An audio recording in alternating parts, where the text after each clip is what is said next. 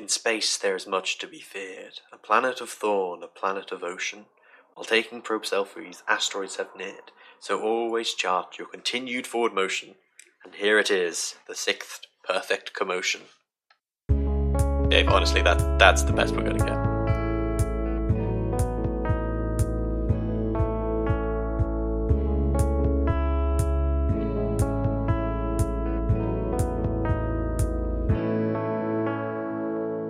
Hello, welcome to Perfect Commotion, episode 6. This is a media exchange podcast where we give each other cool stuff to watch, listen, play, read, and then we talk about it for a while.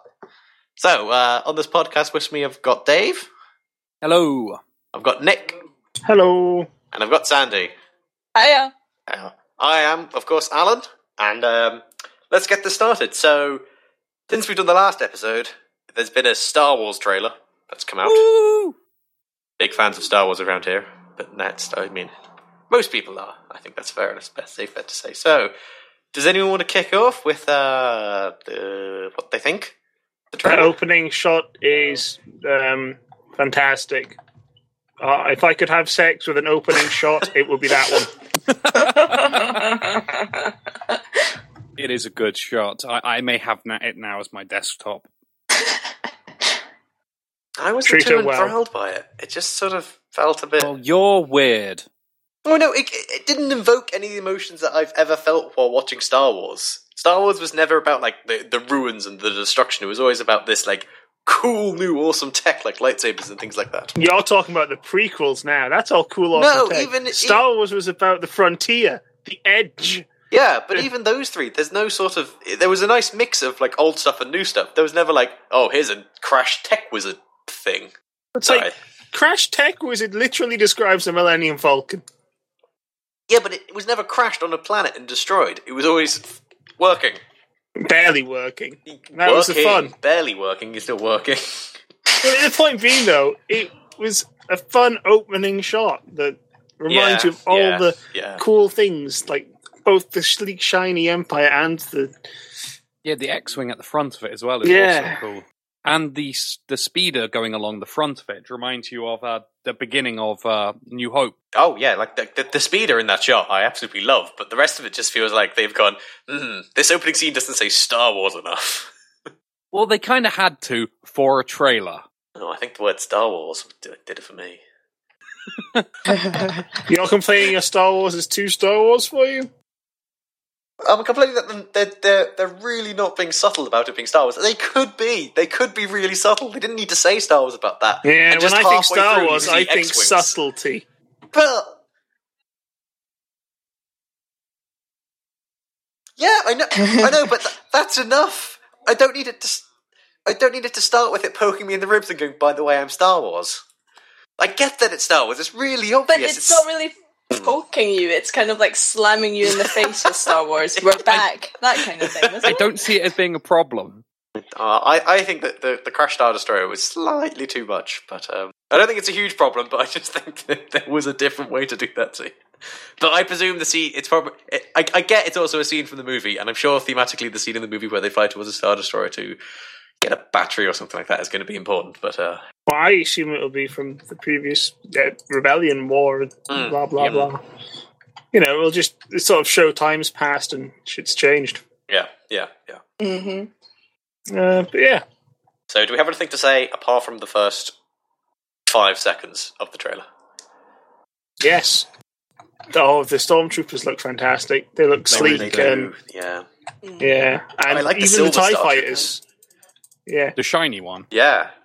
Are there going to be lots of them, or are they going to be, like, officer-style stormtroopy magic? I presume they're going to be special people. I think they'd be standalone. Yeah. From what I've heard, she's played by Gwendolyn Christie, who plays Brienne in Game of Thrones.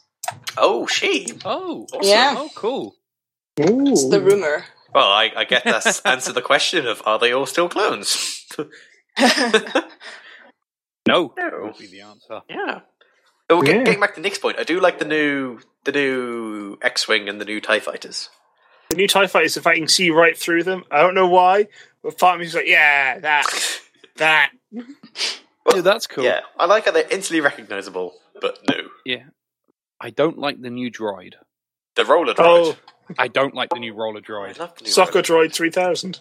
Yeah, it just doesn't do it for me. It reminds me more of prequel Star Wars than original Star Wars. I don't know. For me, he's what Jar Jar Binks could have been had they put some thought in.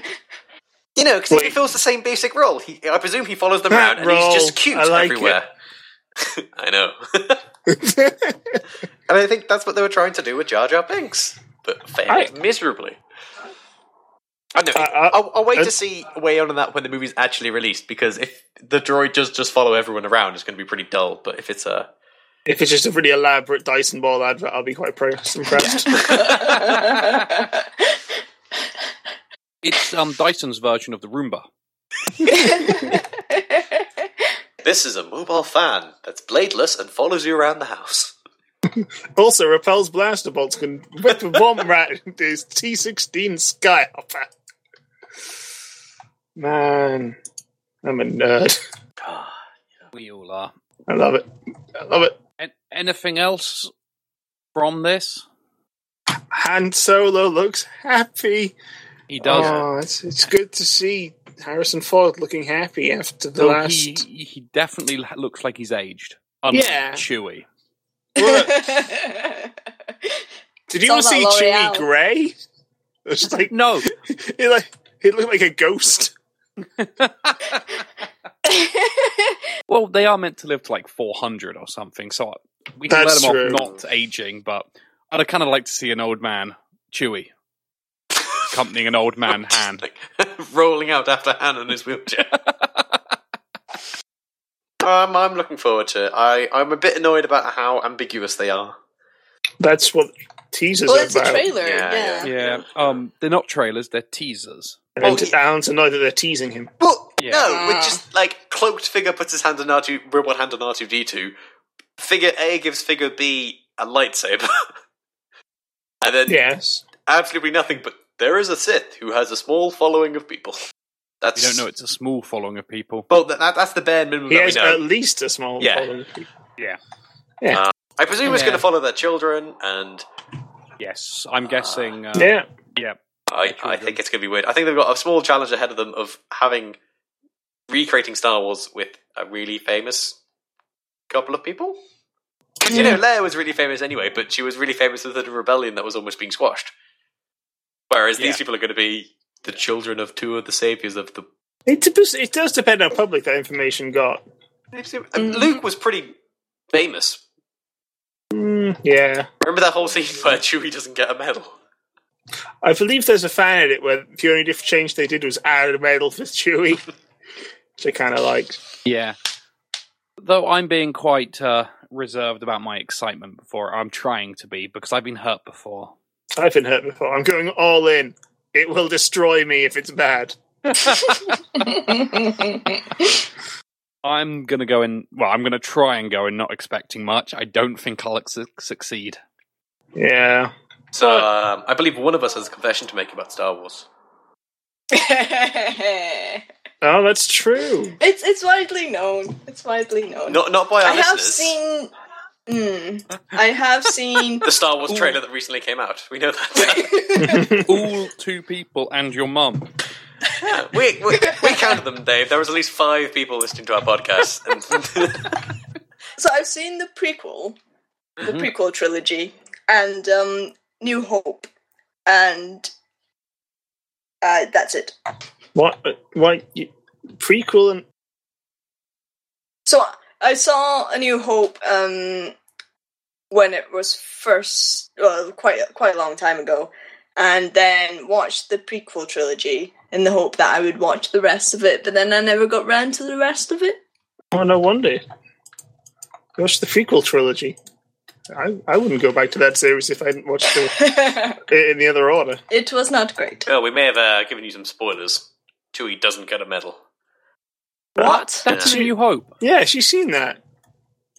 It's all the stuff about... I don't even remember that. I thought Chewie got a medal. End of the first one, after they blow up the Death Star, they go back and Han Solo and Luke Skywalker get medals. This is before Han Solo becomes a giant slime monster. It's in the next films, you'll see it. Mm-hmm. Okay. Yeah. would it be safe to assume that I will get that as a piece of media at one point? Yes. Writing it down now. We'll have a Sandy interesting episode before the new Star Wars movie comes out. Yeah, if you're planning to watch them, you watch them in the machete order. Actually, we could easily do a Star Wars themed one, we really because there's enough games, board games, especially now. Me and Dave could talk about SWTOR. Yeah. Also, the Star Wars dance game for the Kinect. I like the fact that exists. Oh God, yes. Anyway, swiftly moving back, if you're going to watch Star Wars, watch it in the machete order, which is 4, 5, 2, 3, 6, and leave 1 out of it. Why? Because 4, 5 set up you finding out the link between Luke and Darth Vader. Yes. And then you go back with 2 and 3 to find out about who Vader is and his past as a flashback. But don't describe this too much, because some of us haven't seen them all. Yeah. Well, I've heard that as well. I've heard that order as well, but not leaving out 1. Yeah. Leave out 1 because it adds nothing in terms of story. It adds a fair bit I think of in all backstory. the prequels, it wasn't that bad compared to the rest of them. Yeah, it doesn't show anything important to Anakin's choice to join the dark side, and that's really all you want to find out about. I guess so, yeah. Why Anakin went to the dark side and became Darth Vader. It does have Qui-Gon Jinn, who is an interesting character, and he's one of the few neutral Jedis in the Star Wars canon, which has been obliterated. And it also has Peter Serafinowicz, and it's Darth Maul. As the voice of, not the actor. Oh, right. Oh, that makes a lot more sense. And it does have the pod racing scene. The pod racing game is solid. Yeah, but apart from that, there's not much good about the first one. Yeah, it doesn't show a lot, to be honest. I think it says more about Obi-Wan than it does about Anakin. Yeah, which I think is a little important, but yeah, it's yeah. I feel if they dedicated the original trilogy to Anakin, to Obi-Wan's story, it would have been a lot more solid. That's just a personal thought. It's just like, but anyway, you've seen that. He would make an obvious main character, whereas the prequel, the original trilogy's Luke's story, Yeah. Right. So moving on with things we actually gave each other, we said we'd watch. Sandy, do you want to introduce what you gave Nick first? Okay, yeah. So I gave Nick Appleseed, which is a 2004 animated movie. It's about almost a post-apocalyptic world. New form of humans have been made called bioroids, and these are clones of existing people. And they are now in a society where they live together with humans to form a balance, I guess. I guess now I'll hand it over to Nick to talk a bit more about it. Yeah, sure. Okay. It's been a while since I saw it, about a week, with recording the in-between episode and whatnot.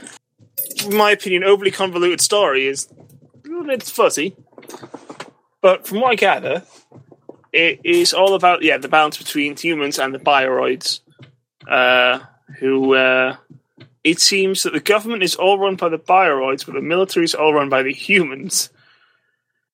And it's all sort of a balance between them and escalating problems, as the bioroids don't reproduce, but they are attempting to acquire the ability to reproduce through the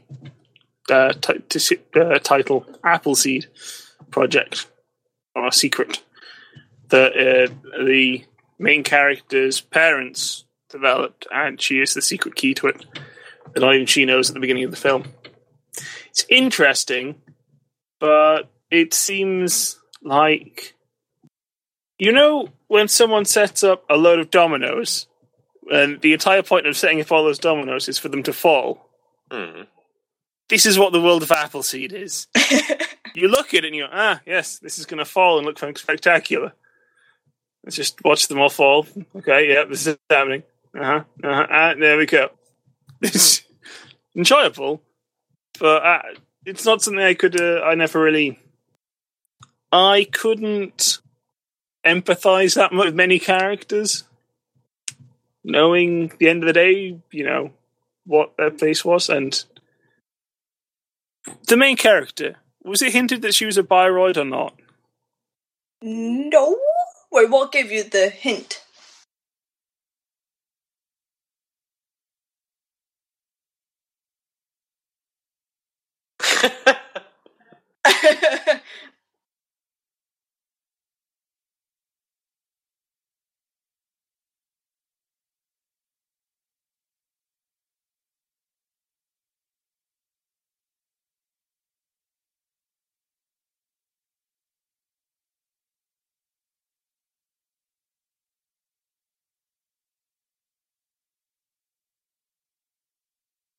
Yeah, so the reproductive aspect is also with their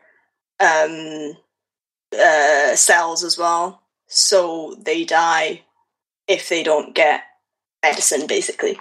Okay.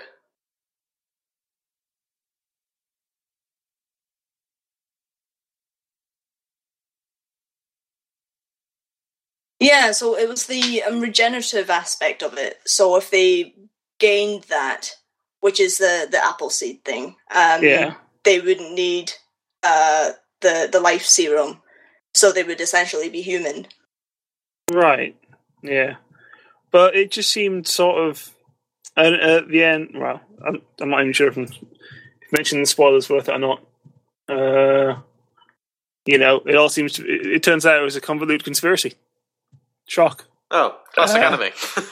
Yeah. It's like, oh, what? You mean that terrorist attack at the start was planned by some other party? No.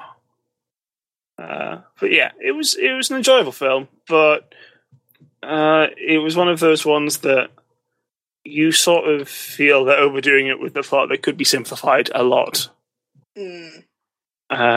There's a lot of nice little elements in there, but at the end of the day, when they're sort of... Yeah, it was nice seeing it was nice at the beginning where the main character is taken away from the a battle site and taken to essentially a utopian society. Going, oh, it's all right, we fixed it.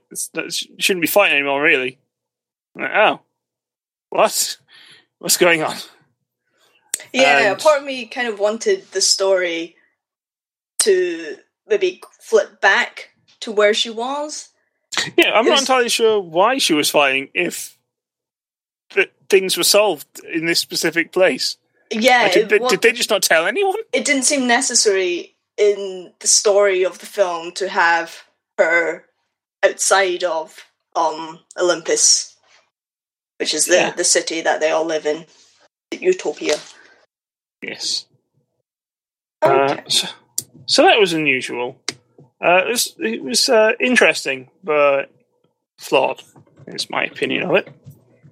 Yeah, it was, although it was a predictable story, they, like you said, they made it overly complicated at times as well. As in all the twists. Mm. Even to the point where I believe they had to take the main character to her family's lab to get her to remember the key. Which she remembered she had all along. Yeah. I was like, this doesn't seem necessary. It's like, oh, being here, I remember what I was told about that super important key I have right here. And then she gets stolen because, of course, she was surrounded by military people.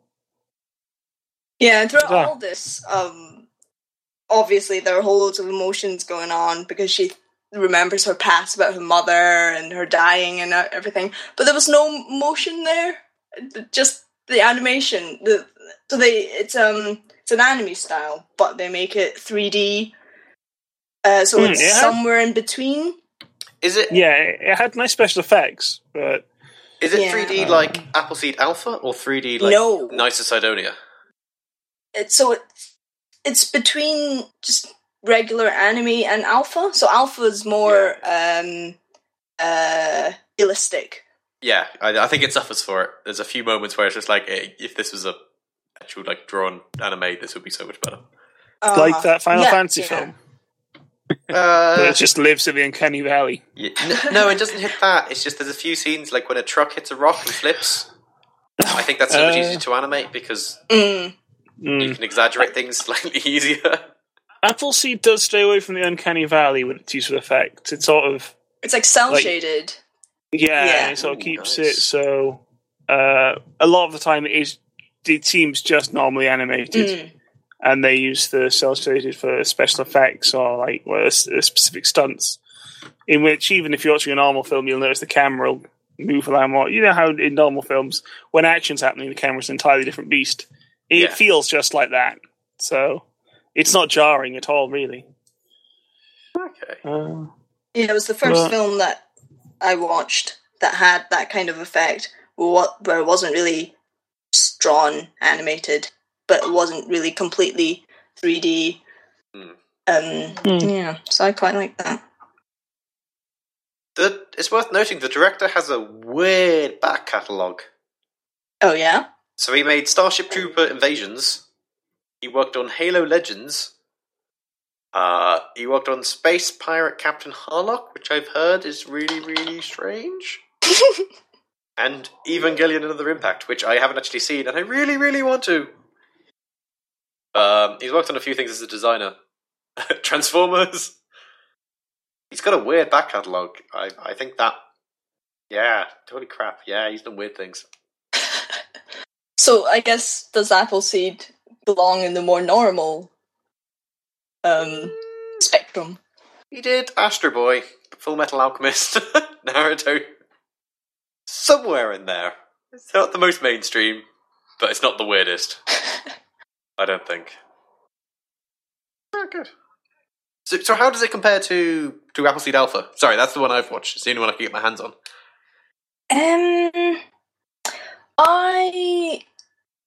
I watched Alpha quite recently because that was released in 2014 last year. Then yeah.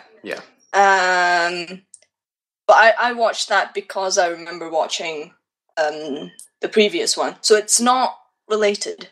They've taken the same characters again and placed them in universe. Because I've heard two conflicting things. I've heard it's unrelated, and I've also heard it's a prequel because they are trying to get to Olympus.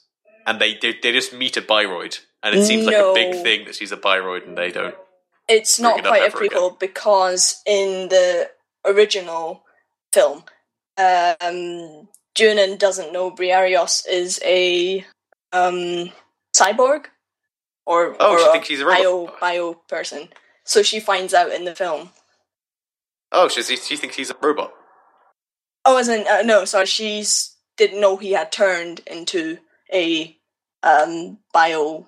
What would you call Briareos? A bionic man? $1 million man. But he's not a cyborg. He used to be human. Yeah. So would you call a person who... He became a Darth Vader. I thought cyborg was, like half. Is cyborg half? I thought cyborg was full robot. I think we get the picture, though. No, cyborg's like... He's more machine now than more machine, man. Yes. Yeah. Okay, so more machine than man. Okay, fair enough. Yeah. Okay, cool. I'll add on to my things to watch because I did like Appleseed Alpha. It was weirdly predictable, as in you could sort of tell what was going on, but you're like, oh, there's one of 4 stereotypes they're going to follow right now, which I think kept it slightly less predictable. You know what I mean? You never knew exactly, but you kind of had a good inkling. Okay, good. But yeah, if you liked Alpha, I would watch the others as well. So there are 2 other films. There's the original Appleseed, and then that. They're both okay. Don't know which one I would prefer. Actually, I'll need to watch Alpha again. But I think for me, Alpha had too predictable a story. But the original has that problem as well. Yeah, it was a bit... What I did like about the original was it had quite a good soundtrack. So it was quite cyberpunky until the end, which it just turned into a generic and dramatic movie soundtrack. Alpha didn't seem very cyberpunky, but it felt very post-apocalyptic. You did get the feeling of desolation and everything was sort of gone. And I think it did that brilliantly, but I think that's why I'm holding it to quite a high pedestal, because that was really cool, but the rest of it I think was a bit at times. Well, this week I decided to give Alan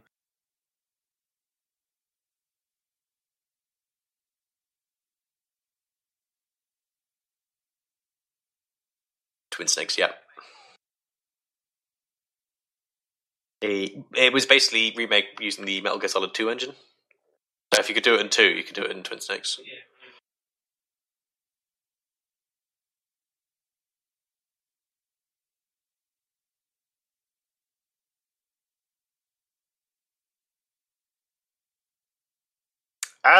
Yeah, I sort of quite liked it. The combat was...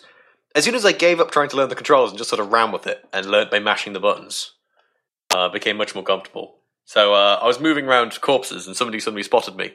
So I managed to shoot him in the face, but I needed to move his body before another patrolling guard saw it. And that became a mad dash of, up, down, stand, do the splits.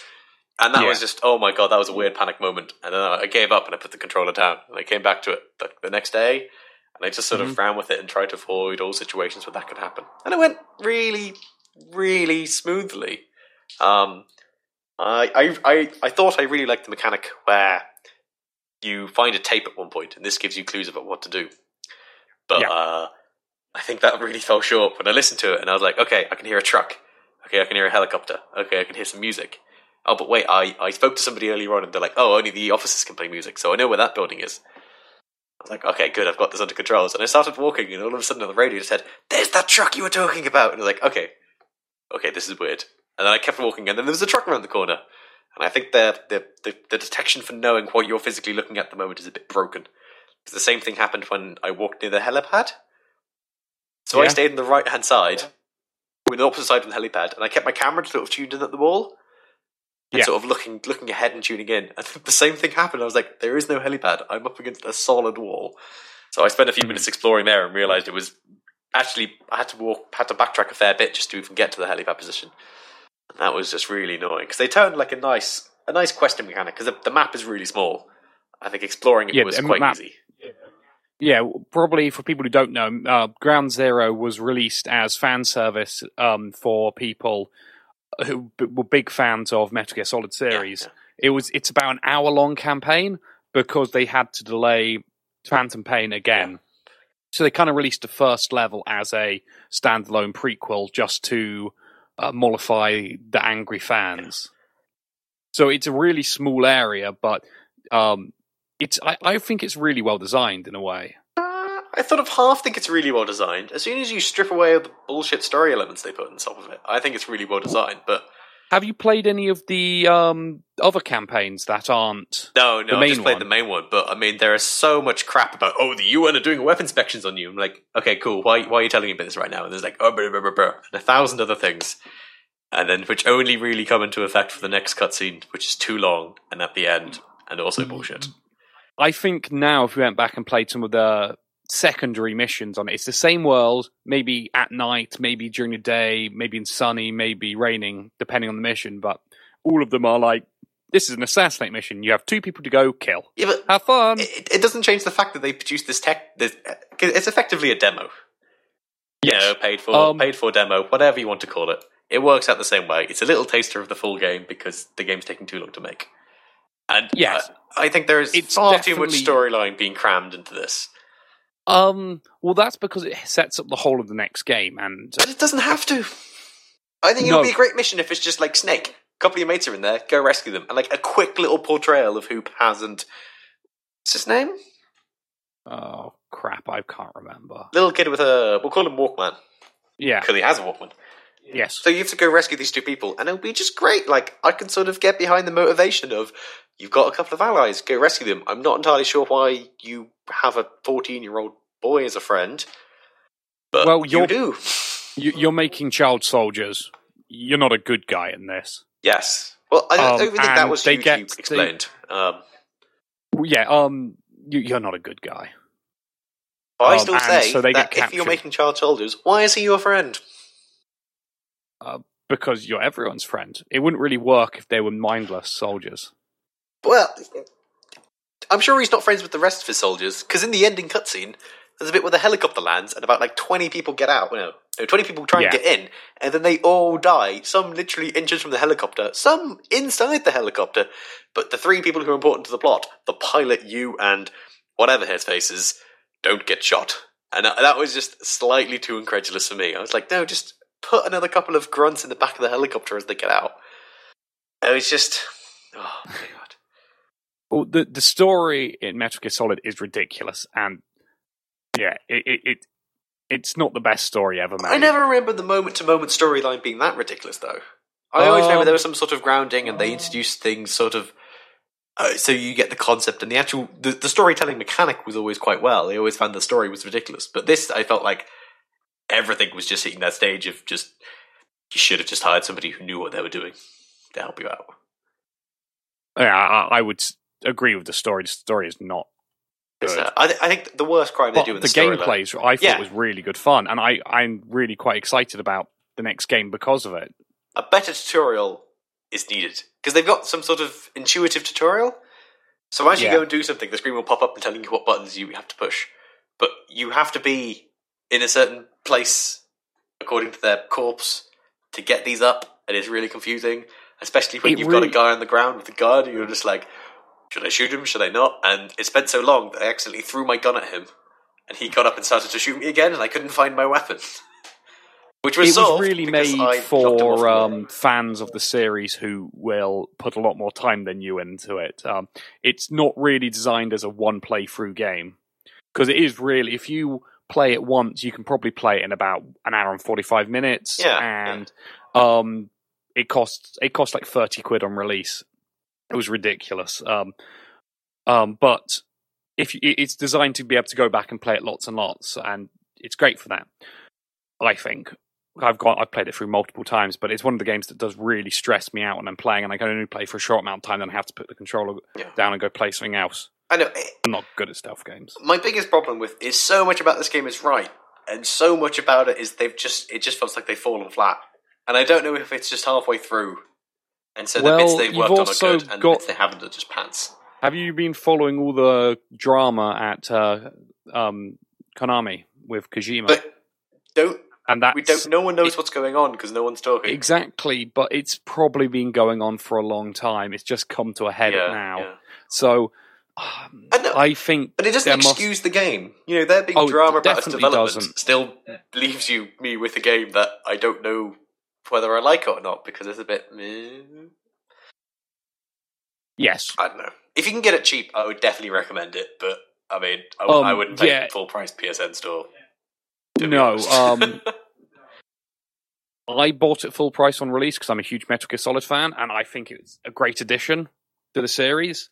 Yeah. But unless you're you know the story well and are willing to forgive some of that because of it, it's not a great game, but it's fun. Well, this is the problem, because there are some bits which are really, really good fun, and it actually does address some interesting issues that other games don't even touch. I mean, don't get me wrong, it's not sort of brazen the way and telling interesting things about games, but I mean, it's not just the standard stock shooter. It's slightly more than that, and there's a bit where you have to rescue prisoners of war, and I'm like, oh, this is really nice. And then there came the weird bit where I got rewards for doing this, and I was like, but shouldn't this just be, I want to save the prisoners of war? Yeah. How many did you save? I think I saved all but one, because he kept talking. Yeah, the one... could you... I know, you saved all but one of the ones in the jail, or did you manage to find the others as well? All but one in the jail. Yeah, okay. The audio tapes that you found? Yeah. They lead you to another couple of people. Okay. It was just taking too long to drag them to the extraction zone, and I was like, well, screw this. Well, to be honest, if you're going to play it once, they are the least important thing of it. Yeah. But it's a game that you can speedrun, and I think I've got it down to under 10 minutes, but people have done it in like 6. Did you say you can complete the entire game in 6 minutes? Someone has, yes. What? I managed to do it in under 10. So is it just one open level? Yeah, they've gone sandboxy compared to a linear game. Oh, right.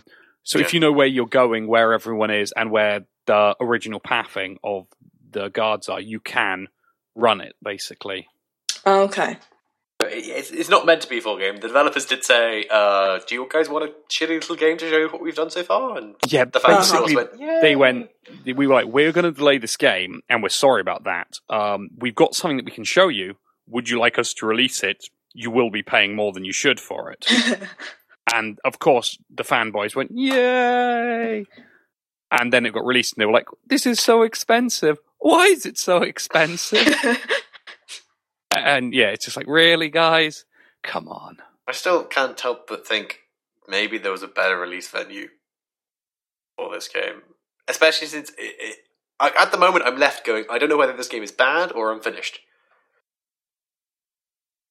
And so I haven't really gotten me excited for the new Metal Gear Solid game. Yeah, I think if you didn't play that story and just played one of the modes you could play once you complete it, you would have enjoyed it a lot more, because it was cut the bullshit story.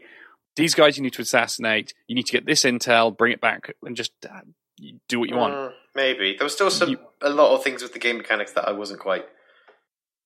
That were just very weird. Like the tank becomes very susceptible if it doesn't have all the wheels on its ground. I discovered that very quickly. Yeah, but it's great fun driving a tank around, shooting things. No, because every time I'd gotten it, one of the wheels left the ground. And it was just like, the tank can't move now. It's physically impossible to move. And it was stood up on this little cardboard box. Oh, I haven't had that problem with it.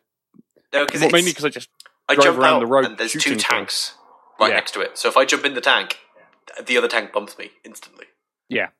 I managed to bump it first, but then I think I drove one of my wheels onto his wheel. I don't know. Awkward things happened, and then it was just like, you can't move. Yeah. Never fun. And like a lot of things like that, and it's just like, this isn't a finished game at all. And I know it's not, but yeah. Don't release it then. So how does the tank drive compared to the Mako? It's much I don't know. The Mako is just the worst thing ever. But this is another series who it's their first time doing a driving in a game. Right. I can say I would have preferred a Mako in that situation, because the Mako would have been able to drive over the goddamn cardboard box. Has boosters. Yeah, but at least if it jumped, it was at a slight angle, so it would have moved. So. But could you have hidden in a box? You can hide in cardboard boxes? Yeah. Have you never played Metal Yeah, Gear? if it can't, then I have I'd played be Metal Gear disappointed. Solid. Yeah. But, I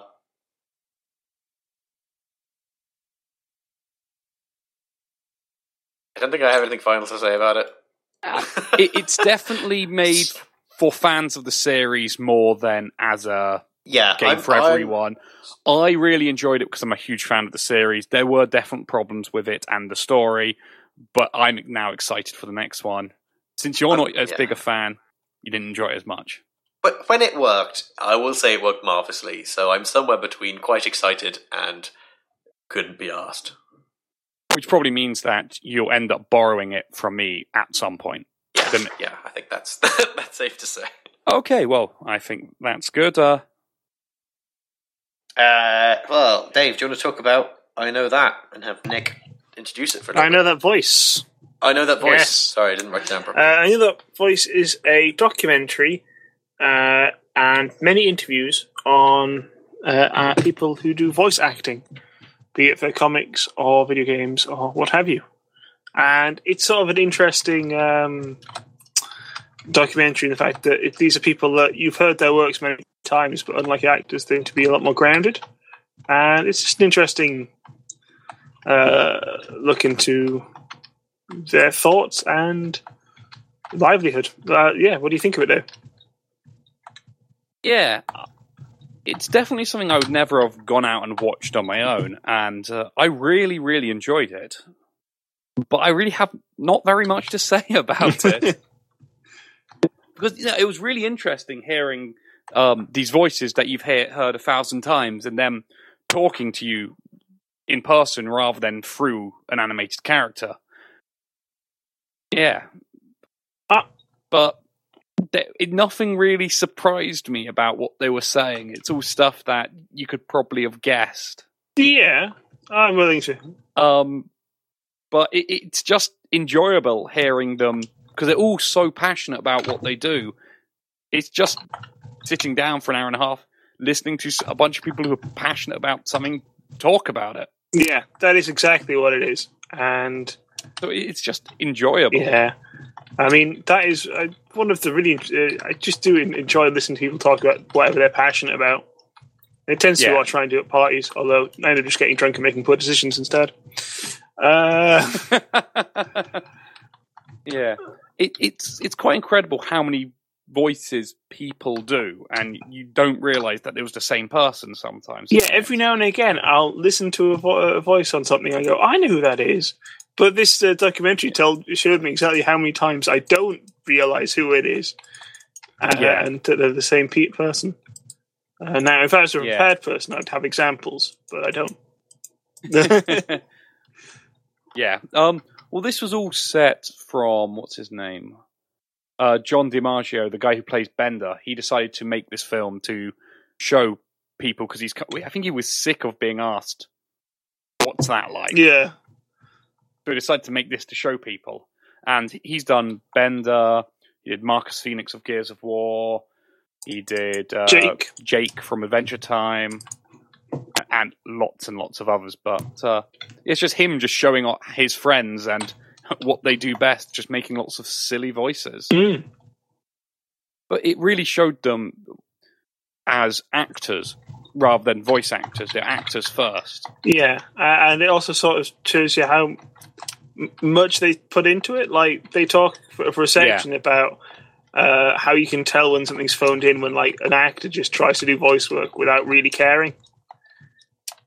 You see that a lot with famous people going over to the voice acting world. And then, I mean, there's one guy who everyone knows, and it's become a fantastic voice actor. And I think that'd be Mark Hamill, because he's great in whatever he does, and I don't know how.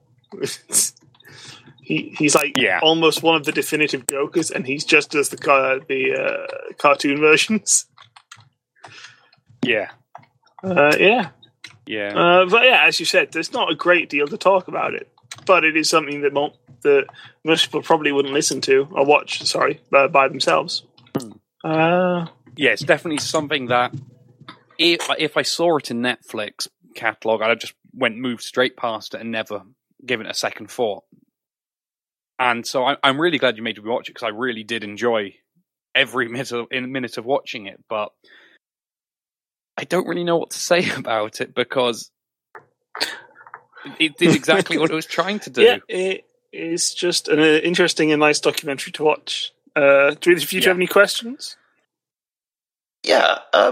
Did they address the weird issue of fame with voice actors? Because with voice actors, you can recognise their voices a lot. You know their names a lot, but I wouldn't know if I walked past 100 of them on the street. They did address that, and they all seemed pretty happy with the status quo of it, as in, on the street they won't get recognised. But if they want a free coffee. But if they can go to somewhere like Comic-Con, Comic-Con, they instantly get recognised by all their fans, and they can live in the spotlight for a day. And then next day they can just do what they want and not worry about the problems of fans. Yeah. I loved the story by the voice actor who did Wacko from Animaniacs. Yeah, that was quite good. I think it was him at Disneyland or something. And he was talking to a kid and was like, oh yeah, I do the voice of Wacko. And he's like, no, you don't. So he did his Wacko. I was I can do it better than that, the little kid says. It was just adorable. It was all like, yeah. Yeah, and it did really show that that the voice acting is much more than making a silly voice. It was more about that they're actual actors. They put a lot of time and effort into everything they do. Mm. And a lot of them did say that they do enjoy it because they're not typecast as Well, I was going to say that about Mark Hamill. Yeah. That's probably why he's done such good in the, because he didn't. He's not recognised. Yeah, and a lot of people can do cross, like they can be a young person, old person, white, black, man, woman. Doesn't really matter. They can do it. Yeah. They always are doing something different each day of the week. And they towards the end of it, they said how the gaming industry has really brought in a lot more work for them. Yeah, although I think that might be on the edge of decline with a lot of games having facial recognition in it. Yeah, then they'll be bringing in famous people to do it all. Yeah. I still think voice actors will get a lot out of video games because not every part you want, and you always have the games like I think the Elder Scrolls series just always did hire a few very useful voice actors who could did thousands and thousands. Yeah. I mean, you occasionally worked out who was the same, but only after so long of listening to them. Right. Sandy. Yes. You played Outer Wilds, didn't you? I did, and Spooky Selfie. Spooky Selfie. Forget the Spooky Selfie. Spooky Selfie as well. So let's come on to that last. You're good. Okay. So, I gave you Outer Wilds, which... If no one's ever played Outer Wilds, you should. It's free. Google Outer Wilds, it will come up.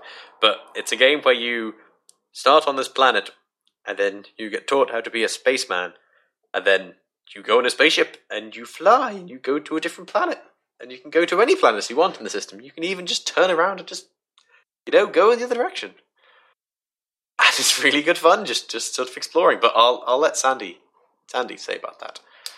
Yeah, you say it as if it's quite easy to maneuver the spacecraft. I think the majority of my gameplay was actually trying to learn the controls, which actually wasn't that necessary, to be honest, because of the autopilot, which I only noticed how useful it was just quite a long way into my adventure. But yeah, I think overall it was very enjoyable. At first I was quite skeptical because it had to wander around the home planet, Timberhearth, for quite a while. Yeah, you do. And that wasn't very entertaining. It's a tutorial style. They make it as if you're training to be an astronaut. So they give you tasks like repairing a spacecraft in zero gravity, and also practicing landing the spacecraft, which I didn't find that useful. That was difficult because the camera doesn't move. Yeah, I couldn't translate what I learned, if I had learned anything during that exercise, into when I was actually flying the spacecraft. So that bit was not that interesting. Yeah, I think there's no denying that it's an odd game, and that's probably the best word to describe it. You kind of don't know what you're getting into. Yeah, so there's one. If you go into the museum, there's just one piece of a statue. That was They're like, weird. this is a quantum statue. Every time you look at it, it looks different. I was like, what? I spent quite a long time just looking at it, looking away, looking back at it. It took me ages to realise this was a thing. I was just thinking I'd just gone round and seen another statue. Did you not read the plaque? Well, I did, and then I looked at it and I thought, it's not changing. I walked off, and then I came back and I was like, that's like that statue over there. What was it meant to be? I could see meant to be a face. Yeah. Okay, so it's is it a human face, is that? Or I can an see alien ears face. and lips. Yeah. A humanoid face, at least. Okay. I think there's meant to be there's an asteroid made out of the same material that you can find. I don't know. Okay. So, do you want to say... I presume you managed to fly the spacecraft. Yes. Did you manage to go to any of the planets? I did. So, the first place I went to was Twin... What's it called? Planets, I think. It's Hourglass Twins, sorry. The Hourglass Twins. So, it's two... not platforms, two bodies. One that's covered in sand, and there's like a sand fall to the other body. Yeah. So I made the mistake of attempting to land on the sand body, where there's sand flowing. So I landed on there, left my spacecraft, and next thing I knew, my spacecraft was flying down the sandfall into the other body, and I was just left there stranded. So that was interesting. And yeah, so this was right at the beginning where I was still trying to get a sense of the controls. Yeah. So I was left there floating around, trying to get to the other body, and eventually drowned in sand. So I died. Oh, you could drown in the sand. Well, I'm not sure if I was drowned in sand or just thrown towards a rock and died from the impact. I'm not sure. But something happened. What's the respawning like in it? Is it permadeath or can you respawn? No. This is where we're going to say, I don't think Sandy played it for long enough at a time without dying to actually see the ending of the game.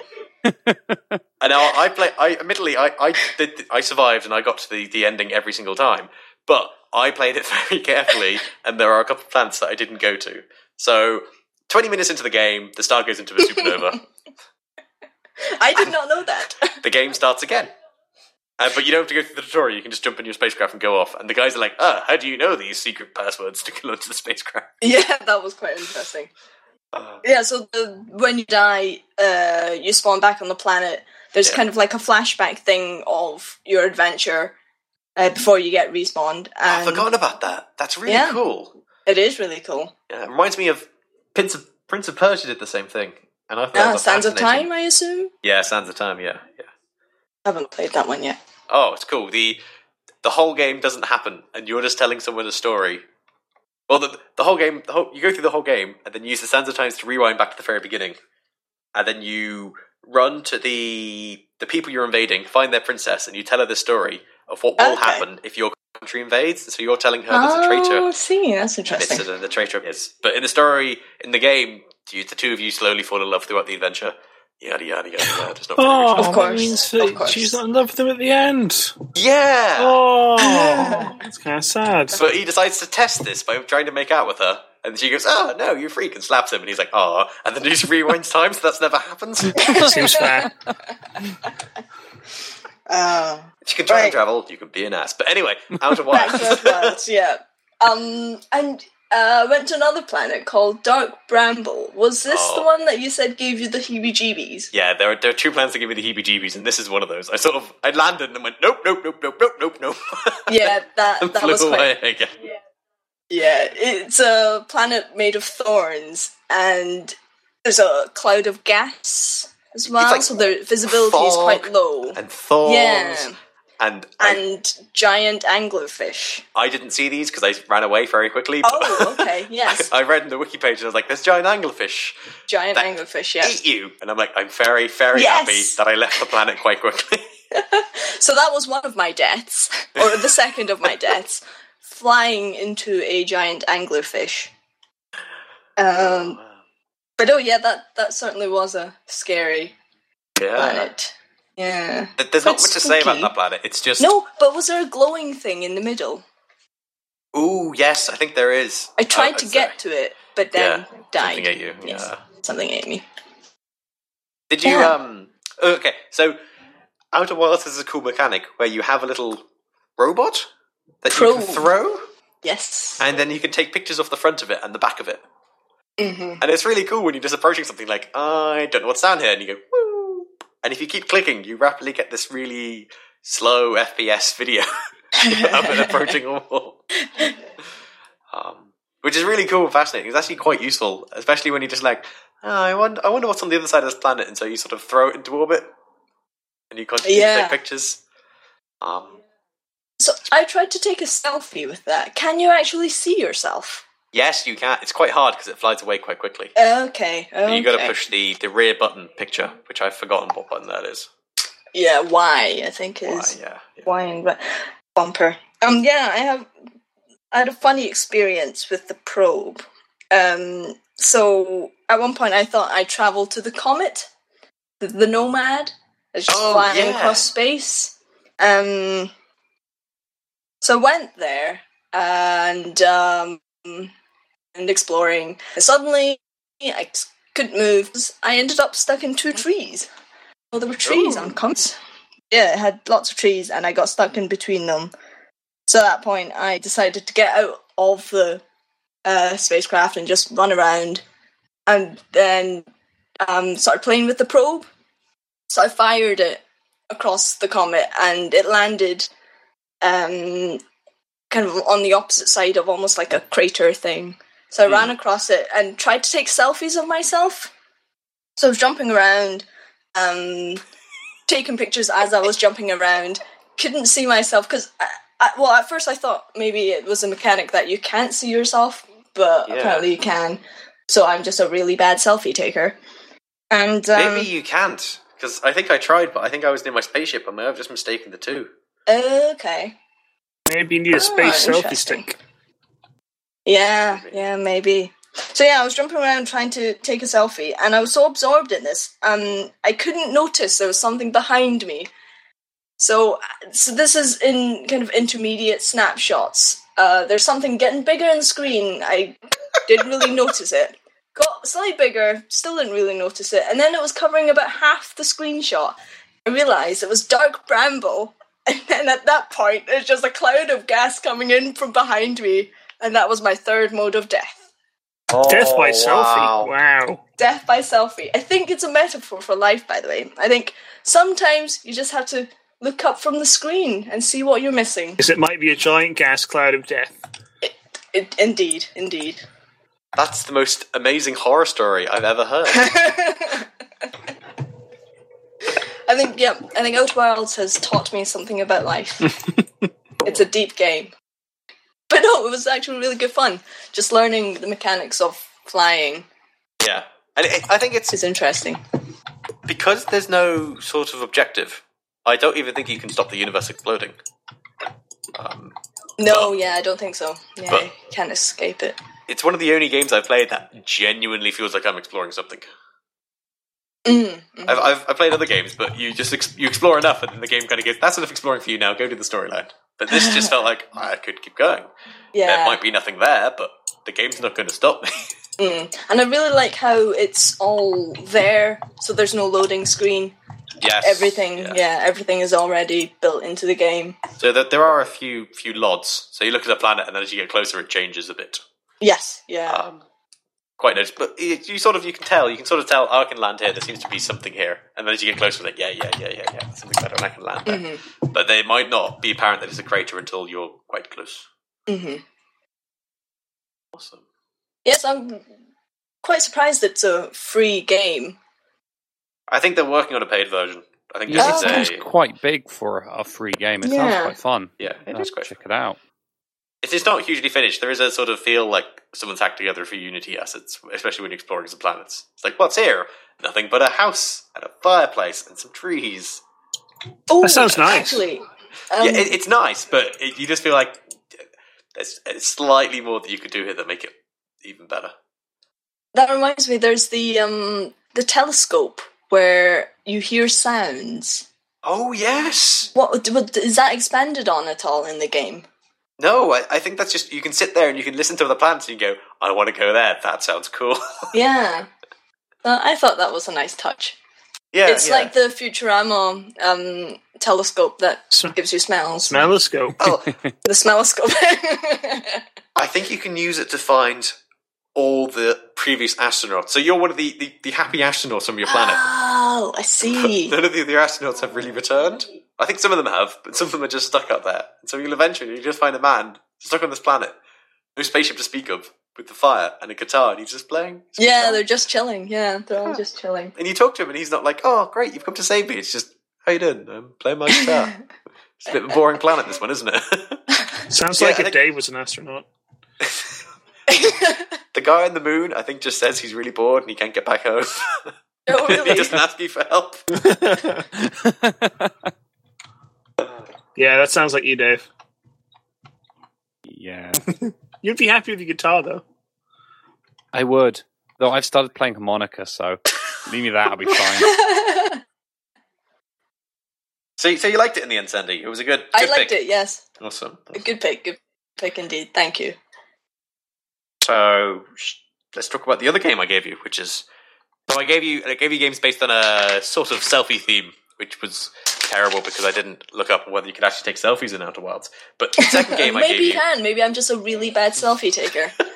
It's very inadequate. I think all of us have attempted to play this second Spooky game. Selfie. It definitely counts as a game. I mean, it's Unity stock assets. I don't think that makes a game. I mean, it's definitely a thing that I enjoyed, but I'm not entirely sure it's a game. Well, there's no wing condition. In that sense, it's exactly the same as Outer Wilds. That's true. Well, I guess the goal of Outer Wilds is to not die too quickly in order to see the end of the universe. I got pretty spooked out. There's nothing that encourages you to do that, and there's no benefit from reaching the end of the universe, apart from mild confusion. I guess so. The definition of a game is an activity that one engages in for amusement, and I think that's definitely what Spooky Selfie is. Spooky Selfie does tick that box.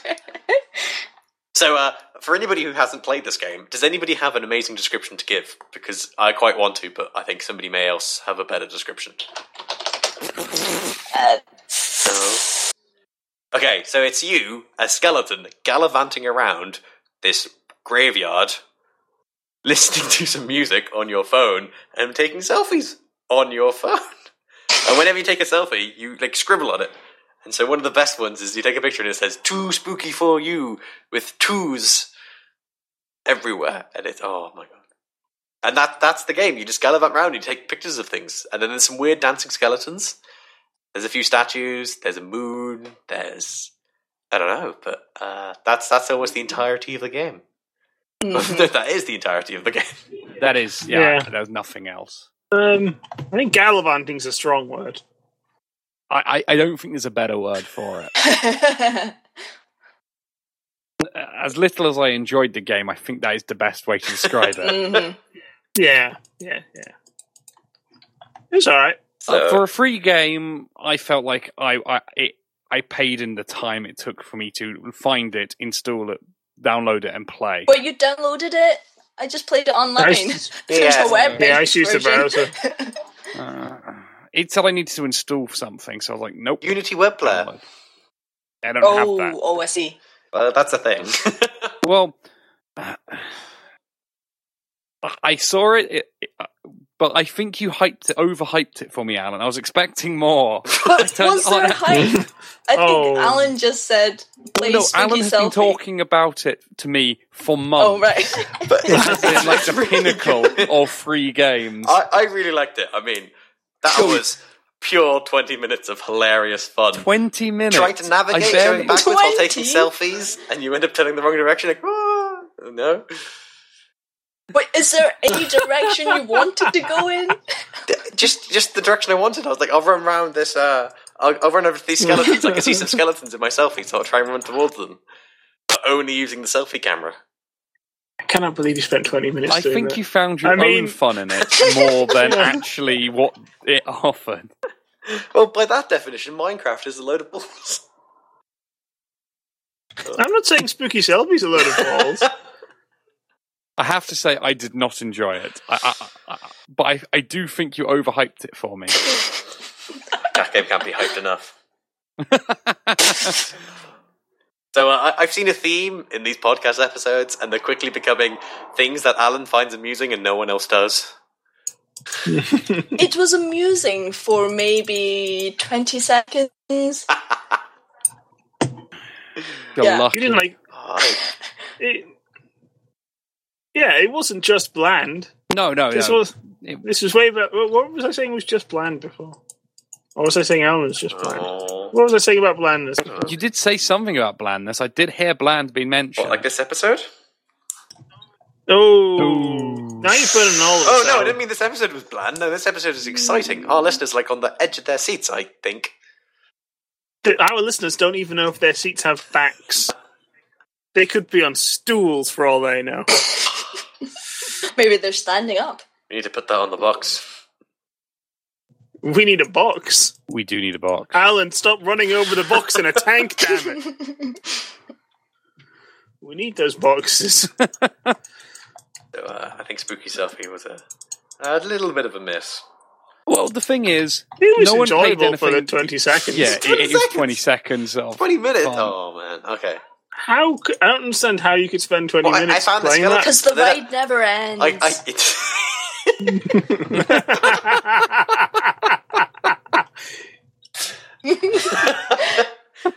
Alright, I think it was worth it just for Sandy to say that. I actually agree. For those unaware, that is another one of the things that you will scribble on your selfies. But I tried to dance with the skeletons and... What's it from? It's from like a theme park ride, wasn't it? I think so. I don't know. Yeah. But I'm pretty sure the game is just Unity stock assets. Yeah, I would agree. But that doesn't make it bad. No. It doesn't assure quality. We've worked that one out. I think the most fun I've had versus the time I spent in it versus the time the developer spent in it, it is an incredibly high level game. I don't think I can argue with that statement. Anyway, shall we move on to next week's episode and what we have in store for them then? Totally. So, I'm going to pick Dave for Dave this week, so we're going the opposite direction. And Dave, not famously, but sort of famously, doesn't like comic book movies. Superhero movies, sorry. Yeah. Have you actually seen any of them? Yeah. Any what? I've seen superhero movies. Have you seen Spider-Man? I have not seen Spider-Man. Okay. Well, Maguire. Which of the Spider-Man? Well, there's Spider-Man and the Amazing Spider-Man. You haven't seen too many Spider-Man. I really want to see that. I think I've seen the first X-Men. Okay. Yeah. Mm-hmm. I've seen the one with Will Smith, who was playing. Oh, Hancock. Crappy. Hancock. I've seen that. That's a weird one. I don't know whether I like that one. I can never decide either. I enjoyed it, but it's never amazing, but it's somewhere between good and what the hell am I doing? Yes. Yeah. Sounds like you play Super anyway, so with superhero movies. So I'm going to show Dave Unbreakable, and it's post M. Night Shyamalan peak movie. We should say with that Bruce Willis our theme for next week is going to be slightly disappointing. So how does this fit into that theme, or shall we find out next week? Well, it fits into the theme by being past peak Shyamalan. Okay. It was made after Sixth Sense, and it was made before Avatar: The Last Airbender, whatever that movie was called. It was a disgrace. I think that's actually its legal title, but it was made somewhere between those two movies, and so that's where you can gauge on the disappointing spectrum it's going to be. Okay. You've been invited to Lake Lokai. Okay, so I will be giving to Nick, and to change things up slightly, I'll be giving him a board game this week. And I'll be giving him the board game Hanabi, which is a co-op board game but has a nice twist to it, which solves a lot of the problems with co-op board gaming, I think. And since I'm going to be seeing him on Friday, we'll be playing it then. Hooray! You have no choice. I've been playing far too many co-op board games, haven't I? Oh yeah, we've been playing the Pathfinder Adventure card game, and that is amazing. Okay, so Nick, what are you going to be giving? Who are you giving to? And I think what me. Are you giving them? And Sandy. Yeah, I'm giving Sandy a sketch show called The Armando Iannucci Show. And I consider it slightly disappointing because that's sort of the brand of humour he goes for. Not that the comedy is disappointing, but he remarks on how life is occasionally quite grey. And yes, life in Britain, hooray. It's Armando Iannucci, who's often in the background for a lot of funny things, like Alan Partridge is one of his, and he's recently been working on Veep. Ooh, cool. And, as a head writer in the background. And he's also very much on Radio 4 all the time. He used to have a show called The Armando Iannucci Charm Offensive, which I particularly enjoyed. No surprise there. Thank you.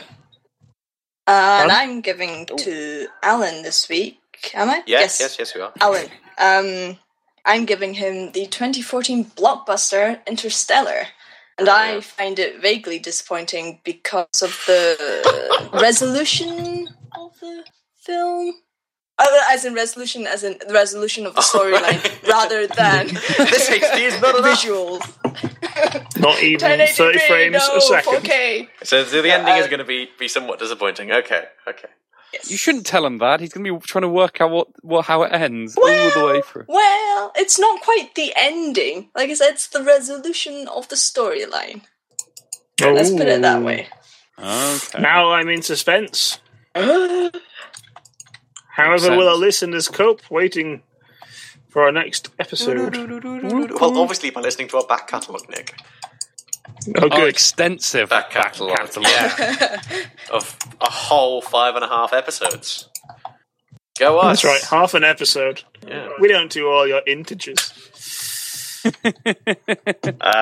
Okay, so does anyone have any last thoughts they want to give to the listeners before we leave?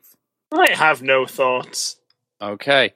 Well, I wanted to bring up that I've started reading Why the Last Man, which was given to Alan quite early on in the podcast, and I'm really enjoying it. Yeah! It's awesome. It's so good. I need to get back so to far, it. so good. How far have you got? Not very far. Ah. Just after the deaths of everyone. Okay. So literally, really early. Everyone's dead, Dave. But I've just started it, and what I've read, I'm enjoying. It does have a really, really interesting opening that I think sets it up quite nicely. Yeah. Okay, so thank you all for listening. We've got our G's for next week. If you want, give us some of those a go so you can listen to the conversation, or you can, contact us and complain that we said something wrong or that you didn't like or you disagreed with, or even that you agreed with and say that we did a lovely job. If you would like to contact us... Oh, go ahead, Nick. Do you want to say something there? If you want to tweet us a question, we might even answer it on the podcast. Yeah. We could do that. Yeah. That's something we definitely could do. But I am still waiting for our first email from a fan on feedback at perfectcommotion.co.uk. I would really And I'm like still an email. waiting for someone to tweet me with a blood feud. I mentioned that in the first episode. If you want to do that, he is online at Nick S. Proud. It's weird saying at Nick S. Proud. Should we just... Is there only one at? You just say one One at. at. It's So he's Twitter, at it's Nick S. implied. Proud. Okay. Yeah. Yeah. I'm also Come on Twitter, and I think I'm Octavius404, aren't I? You might be. I forget. the best of I times. flick between Octavius404 and Alan Octavius. I think I'm Octavius404 though. Let me. Yeah, Octavius404.